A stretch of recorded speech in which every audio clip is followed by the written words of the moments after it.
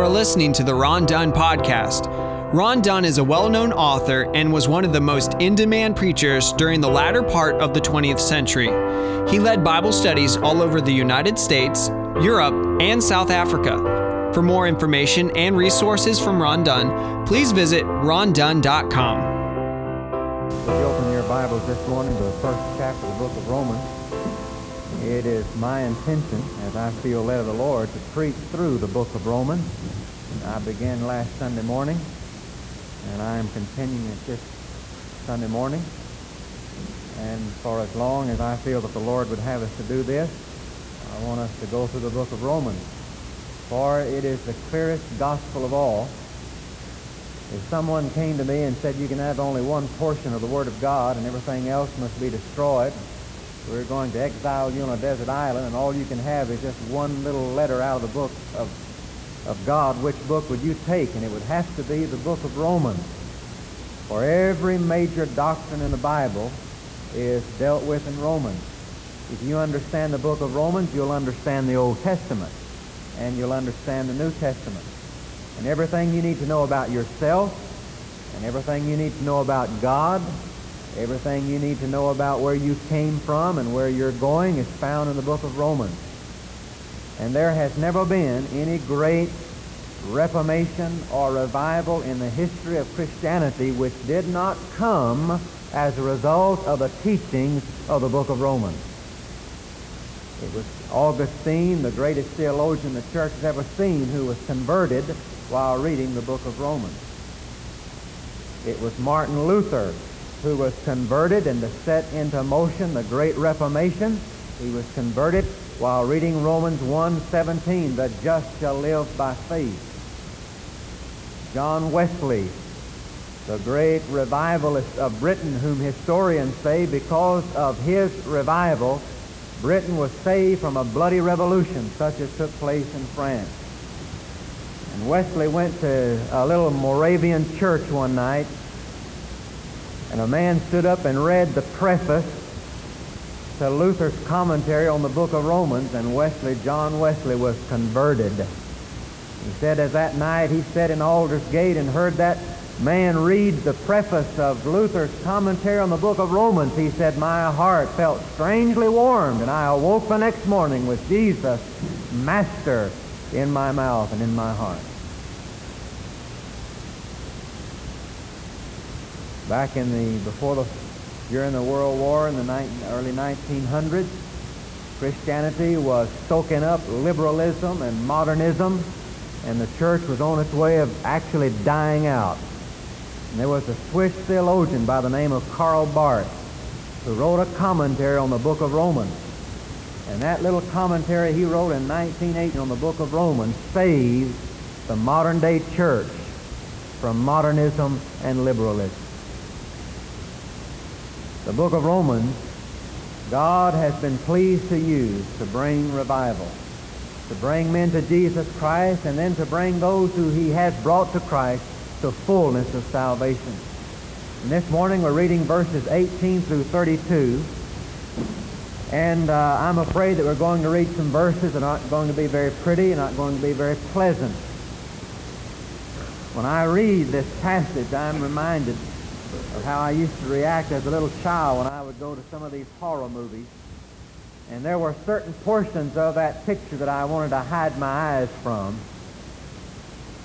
And you've seen your little children sit in front of the television as they've watched a horror movie, and as the shadows begin to creep out of the closet and down the hallway, and the lightning was flashing and the thunder was rolling, you've seen your little child as he covers up his eyes with his hands because he doesn't want to see it. Well, I'll tell you, there is a tendency, I think, on the part of every person to cover up his eyes when we read some of the verses that we're going to read. The song that we sang a moment ago, Holy Bible Book Divine, that tells me what I am. Of course, the trouble is some of us don't want to know what we are. We're like the lady who keeps going to the doctor trying to find one who will tell her what she wants to know, not exactly what her condition is. But I want us all to follow along Romans chapter 1, beginning with verse 18 and reading through verse 32. For the wrath of God is revealed from heaven against all ungodliness and unrighteousness of men who are suppressing the truth in unrighteousness. Because that which may be known of God is manifest in them, for God hath showed it unto them. For the invisible things of him from the creation of the world are clearly seen, being understood by the things that are made, even his eternal power and Godhead, so that they are without excuse. Because that when they knew God, they glorified him not as God, neither were thankful, but became vain in their imaginations, and their foolish heart was darkened. Professing themselves to be wise, they became fools, and changed the glory of the incorruptible God into an image made like to corruptible man, and to birds, and four-footed beasts, and creeping things. Wherefore God also gave them up to uncleanness through the lust of their own hearts, to dishonor their own bodies between themselves, to change the truth of God into a lie, and worship and serve the creature more than the Creator, who is blessed forever. Amen. For this cause God gave them up unto vile affections, for even their women did change the natural use into that which is against nature. And likewise also the men, leaving the natural use of the woman, burned in their lust one toward another, men with men working that which is unseemly, and receiving in their bodies the judgment of their sin which they deserved. And even as they did not like to retain God in their knowledge, God gave them over to a reprobate mind to do those things which are not convenient, being filled with all unrighteousness, fornication, wickedness, covetousness, maliciousness, full of envy, murder, debate, deceit, malignity, whisperers, backbiters, haters of God, despiteful, proud, boasters, inventors of evil things, disobedient to parents, without understanding, covenant breakers, without natural affection, implacable, unmerciful, who knowing the judgment of God, that they which commit such things are worthy of death, not only do the same, but also have pleasure in them that do them. Now there are three expressions, three phrases that I want to call your attention to this morning. One is found in verse 24. Wherefore God also gave them up. Then in verse 26, for this cause God gave them up. And then in verse 28, and even as they did not like to retain God in their knowledge, God gave them up. Three times, the expression occurs, for this cause God gave them up. God abandoned man. Now to me that is one of the most frightful statements in all the Word of God. It reveals to me that there is a course of action which man can take, which, if persisted in, will cause God to abandon him. I think perhaps Paul repeated it 3 times because he realized that some people would find it hard to believe. Because haven't we preached that God is a God who loves us, Jeremiah says, with an everlasting love? Haven't we read in the Scriptures where He pities us as a father pitieth his children? Haven't we read in the Scriptures where it says that He separates our sin as far as the east is from the west and remembers them against us no more? Haven't we heard that God so loved the world that He gave His only begotten Son, that whosoever believeth in Him should not perish but have everlasting life? It is hard for us because we do not want to believe it, because it is unpleasant to believe it. It is hard for us to believe that man can take a course of action which, if he persists in, will cause God to abandon that man. And Paul said it 3 times to make certain there be no misunderstanding. For this cause God gave them up. Now the word in the New Testament language, to give up, means to deliver over to the power of something. It is used over and over again to put someone into prison. It is used of loosing a boat and letting the current of the river take it away. Now, You have here the truth revealed of God's restraining grace. It's like a boat tied to the dock, and the current of the river is extremely strong. And the only thing that saves that boat from being carried down the river is the fact that it is restrained by a rope. If the rope were cut, if the rope were untied, if the boat were loose from that restraint, it would be at the mercy of the current of that river. But the rope is there, restraining, saving, safeguarding. Now, you may not be a Christian. You may have no use for God. You may be even an atheist who proclaims there is no God. Well, that makes no difference. The work of God's restraining grace operates in your life.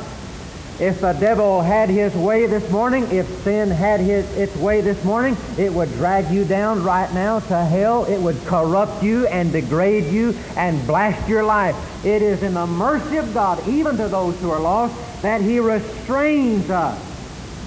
The restraining grace of God, who will not let Satan have complete control over us, who will not let us be abandoned to sin's dread control. But there comes a place in the history of an individual or a nation or a civilization where God cuts loose the rope and He abandons man to sin's control. The Bible has a lot to say about total depravity. Now, total depravity doesn't mean that a man is as bad as he could be. You see, the truth of the matter is nobody is as bad as they could be. I don't care how bad they are, they're not as bad as they could be. Once in a while, we'll see someone whom God has abandoned, and we'll see them just as bad as they can be, and we are appalled at it. When we read about and hear about some of these human atrocities, we just can't understand how in the world a man made in the image of God, how could a civilized human being, how could a fellow who has the enlightenment and the knowledge that we have, how could they do such a thing? But the potential is there in every one of us. Did you know you have the potential to murder? You do. You're deceiving yourself if you think you could never kill anybody. Every human being has the potential of committing every sin, every atrocity, every crime. The only thing that keeps you from doing it is God's restraining grace. It's not your own self-will, you may think it is. It is not your own enlightenment, you may think it is. It is God's restraining grace. You're not as bad as you could be because God is restraining you. But 3 times Paul says there comes this place, this position in the history of a person when God no longer restrains. I repeat what I said a moment ago. To me, that's one of the most frightful statements in all the Word of God, and I want to know why God does that. I want to know what it is that causes God to abandon a man. If it is true that God can abandon a man and he will live in hell in this life to be continued in the life to come, I want to know what it is that causes God to do that. And He tells us. He tells us. Now I want you to notice the 3 statements. And every time they are the result of an action. You see, you have man's action and you have God's reaction. You see, God isn't passive. Oh, I don't know where we get the idea that God's not doing anything today. You say, well, He's talking about what happened in the times past. No, when Paul wrote in verse 18 where he says, for the wrath of God is revealed, that word revealed is in the present tense, which means it's always going on. And Paul is writing in the day of grace. He's writing after Jesus has died, after Jesus has gone to heaven, after the Holy Spirit has descended, after the church has been set up. He might as well be writing in the 20th century because the age of grace is all the same. And Paul says, for the wrath of God is right now being poured out upon men in abandoning them to their sin. Now notice verse 24. Wherefore? Now that wherefore points to something that goes beyond. Man did something that caused God to give them up. Notice verse 26. For this cause. What cause? We'll see in a moment. But there is a cause. For this cause God gave them up. Verse 28. And even as they did not like to retain God in their knowledge, God gave them over. Because of man's action, God reacted and gave them up. God abandons man because of his idolatry. God abandons man because of his idolatry. God does not abandon man because of his immorality. God does not abandon man because of his murder. God does not abandon man because of his drunkenness. God does not abandon man because of his impurity. God abandons man because of his idolatry. You say, well, then that means God will never abandon us because we're not idols. I've never bowed down to a god of wood. I've never bowed down to a god of stone. I've never worshiped an unknown God. I believe in God, therefore God will never abandon me. Well, then you do not understand what idolatry is. There are three components of idolatry, and I want you to follow along as we see them revealed in this passage. And the person who persists in these characteristics will ultimately face the abandonment by God on his own life. First of all, idolatry is rejecting the knowledge of God. Idolatry is rejecting the knowledge of God. And when a man persists in that, God will finally abandon him. Now notice in verse 18 through 20. For the wrath of God is revealed from heaven against all ungodliness and unrighteousness of men who hold, and that word hold means to choke it or to suppress it. They suppress the truth in unrighteousness. Why? Because that which may be known of God is manifest in them, in their conscience. For God hath showed it unto them. For the invisible things of him from the creation of the world are clearly seen, being understood by the things that are made, even his eternal power and Godhead, so that they are without excuse. Here's what Paul is saying. God has manifested in a man, every man, his self, his power, his nature. Nobody is born an atheist. They have to learn to be an atheist. Every man is born, the Bible says in this passage, with a God consciousness. Did you know that they have never found an atheist in these pagan tribes? You can go to the depths of the jungles of South America and India and Africa, and here are these people worshiping cows, and here are these people worshiping graven images. Here are these people taking their little babies and throwing them into the river as a sacrifice. They have never discovered one atheist among one of those tribes. Because every man, he may not be a Christian, he may never have heard of the gospel, because every man is born with a God consciousness in him, so that they are without excuse. Nobody is without excuse. They may never have heard the gospel of Christ. That does not excuse them, because they do have a knowledge of God. You're not born an atheist. You reject the knowledge of God you have, and that's what makes you an atheist. And you may not be an atheist, but you still may reject the knowledge of God. Everybody has a certain knowledge of God. Idolatry is this. This is what the first step in idolatry amounts to. It amounts to my having some knowledge about God. It may not be full knowledge. It may not be perfect knowledge, but I have some knowledge about God. Now, what is my reaction to that knowledge of God? How do I react to that knowledge of God? Do I submit myself to that knowledge? Do I obey that knowledge? Do I honor that knowledge? Idolatry is when I know about God and I do not act upon that knowledge accordingly. It's when I refuse to let what I know about God influence me in my daily life and in my worship and in my thoughts. Now, a person can know all about God. He can know this Bible from cover to cover. He can quote doctrine after doctrine, but if he does not submit himself to that truth, if he does not allow that truth to hold sway over his life, if he does not acknowledge the truth of God in his life, he is committing the sin of idolatry. Why, there's a lot of people that do this, and to persist in it is to make yourself vulnerable to the abandonment of God. Well, you just check out your own life this morning. All that you know about God. I've discovered something, as I've said in the New Testament, and it is this, that God judges us on the basis of our knowledge. God judges us on the basis of our knowledge. You see, Jesus said in hell, some will be whipped and beaten with few stripes, and others will be beaten with many stripes. He says here, two servants. One servant knew not the Lord's will. He didn't know what his Lord wanted to do. Consequently, he did not do it. Now, he shall be beaten with few stripes. Judgment meted out according to knowledge. But here's another servant who knew his Lord's will. He knew what he ought to do, and still he did not do it. Jesus says he shall be beaten with few stripes. I want to tell you something. If you don't intend to be saved and get right with God, then you are endangering yourself by coming to church. Because every time you come to church, you are exposing yourself to fuller knowledge about God, thereby bringing down greater condemnation upon your head. Idolatry is not believing in God. You can believe in Him. Idolatry is rejecting that knowledge of God, not allowing it to have a place in my life. Now I want you to notice in verse 18 where he says that they hold to the truth in unrighteousness. They're choking the truth in righteousness. All right, now listen. God has revealed His truth in my life. Did you know that man was made in the image of God? Did you know what that means? That means that every man ought to be a reflection of God.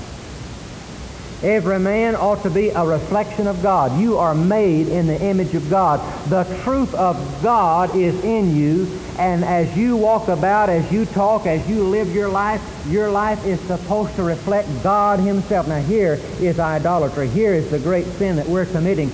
We are covering up the truth of God by the way we live.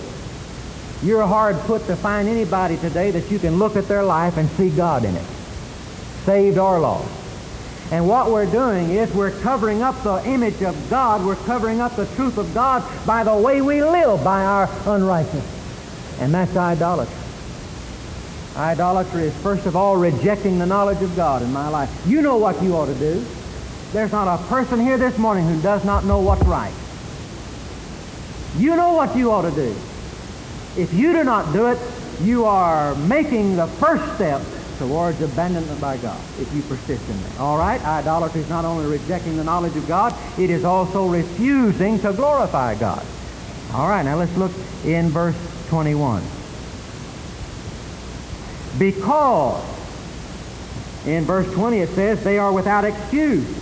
Because that when they knew God, they had a knowledge of God, they glorified Him not as God, neither were thankful. Now this is the next step. Every man has a knowledge of God. You are born with a God consciousness. There is a hunger and a thirst after God. Augustine said, God made the heart, and the heart is only at rest when it finds God.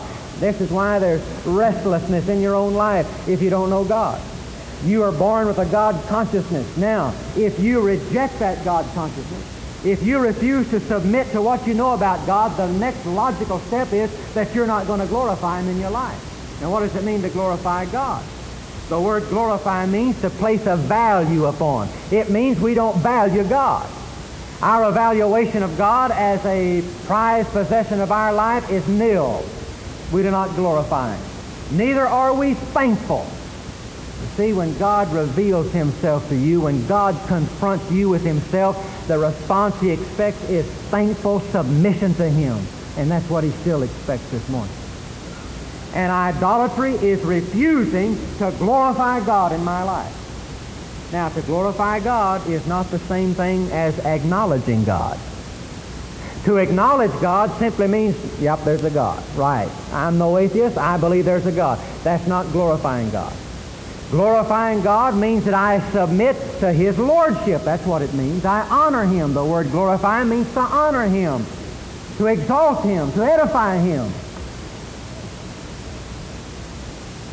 And the reason that God gave these people is that they refuse to have any Lord except themselves. They refuse to submit to any will except their own. They refuse to bow to any power except their own power. Now I want to ask you this morning if you're glorifying God in your life. I want to ask you what value you place upon God. I want to know this morning if you have ever bowed the knee of submission to Jesus Christ. I'm not asking you if you're religious. I'm not asking you if you believe in God or if you have ever acknowledged His existence. I'm asking you, have you ever submitted yourself to His lordship? Well, that's exactly what it means to glorify God. And idolatry is knowing about God and yet refusing to honor Him and glorify Him in our life. And then there's a third step. The logical step in idolatry is replacing God with other things. replacing God with other things. You see, nobody lives in a vacuum. Man is a religious animal. God made you that way, and friend, there's not anything you can do about it. You might as well stop fighting it. You might as well admit it. You are religious in one way or another. There must be something outside yourself you must attach yourself to and worship. No man is sufficient in himself. He must always reach out for something else to complement his own life.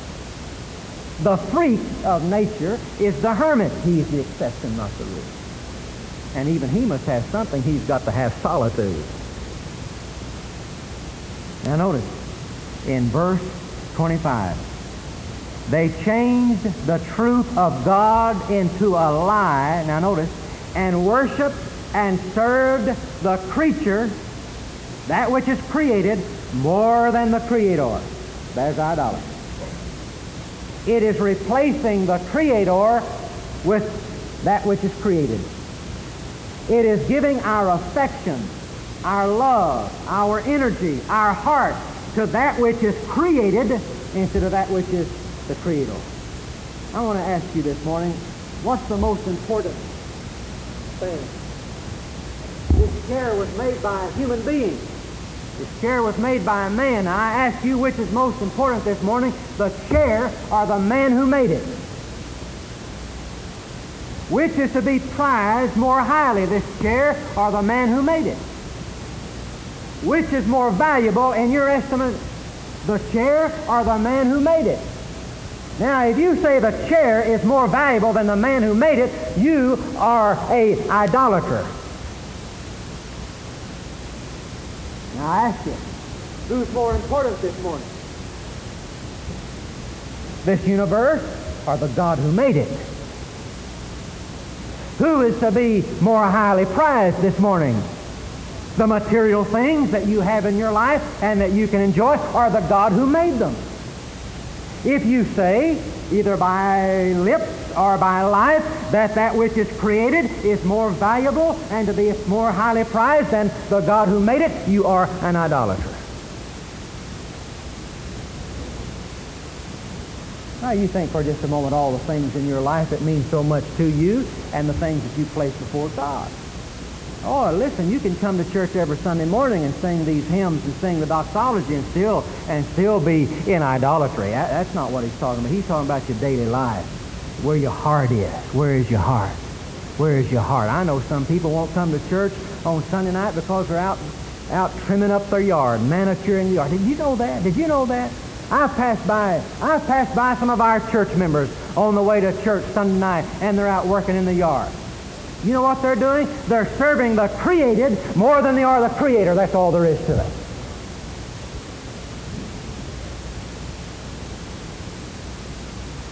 That's idolatry. I've never in my life seen anything more up to date and more relevant than this. We are a nation of idolaters because what do we prize more highly?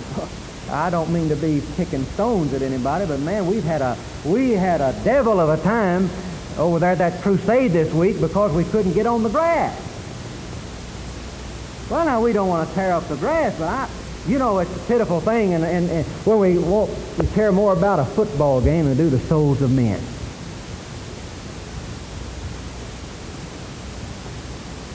Idolatry is replacing God in our affections, in our energies, with that which is created. God abandons man because of our idolatry. Now, the second point and the closing word. God abandons man to their iniquity, to their impurity. Now, I want you to notice something. There's a lot said about immorality in this passage. And the first time I began reading through this, just casually, I had the idea that God was abandoning man because of their gross immorality. But the more I studied this, I realized that God was not abandoning them because of their immorality. God was abandoning them to immorality. Immorality was not the cause of their judgment, it was the consequence. God is using impurity, immorality, as an instrument of His judgment. Do you see that there? What is God giving them up to? The judgment of God, the abandonment of God, is when God abandons man to sin's control. And once God removes His restraining grace from the life of an individual, that individual is sucked up completely by sin and iniquity. And God punishes sin by giving them over to more sin. You know how God punishes? You know how God judges? By giving people what they want. What was the punishment of the prodigal son? Getting what he wanted. You remember over in the book of Numbers, the 11th chapter? God's people were griping and complaining. They were trying to serve God, but they wanted to go back to the flesh pots of Egypt. They said, oh, man, they'd sit around the campfire at night and say, oh, I wish we could go back to Egypt. You remember the good food we had over there in Egypt? You remember the high prime beef we had over there in Egypt? You remember that chili we had over there in Egypt? Oh, I wish we could have that. And God said in Numbers chapter 11, verses 18 through 20, He said, all right, I'm going to judge you. Now, how did God judge the people? By giving them what they wanted. He said, I'm going to give you meat. You'll eat it not for a day. You won't eat it for a week. You will not eat it for a month, but you will eat it until it runs out your nostrils and you're sick of it. And the prophet says the backslider shall be filled with his own ways. And that verse 27 says that men shall receive in their bodies their own judgment. Once God removes His hand of restraining grace, He abandons that fella, turns him over to the control of sin. He just gets worse and worse and worse and worse. Now I want to tell you something.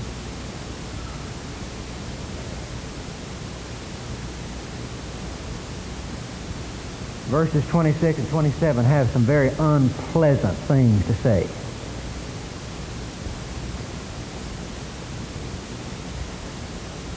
I want to tell you that the rising tide of homosexuality in America is an evidence that God is abandoning our country.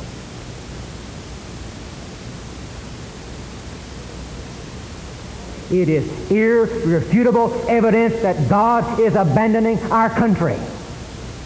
England has legalized it, and I predict that if we keep going in the same way we're going, within 10 years it'll be legalized in the United States. I can remember when you didn't even talk about stuff like that. Not even boys to boys would not even talk about dirty stuff like that, and now they laugh about it on television everywhere you go. The movies are made about it. We're exalting it. We're glorifying it. It is irrefutable evidence that God is abandoning our country unless we come back to Him in spiritual revival. Once God abandons a nation or a civilization or an individual, that fellow is turned over to the prison of his own sin, and it begins hell on earth, and it continues into this next life. I don't think it's funny. I resent it.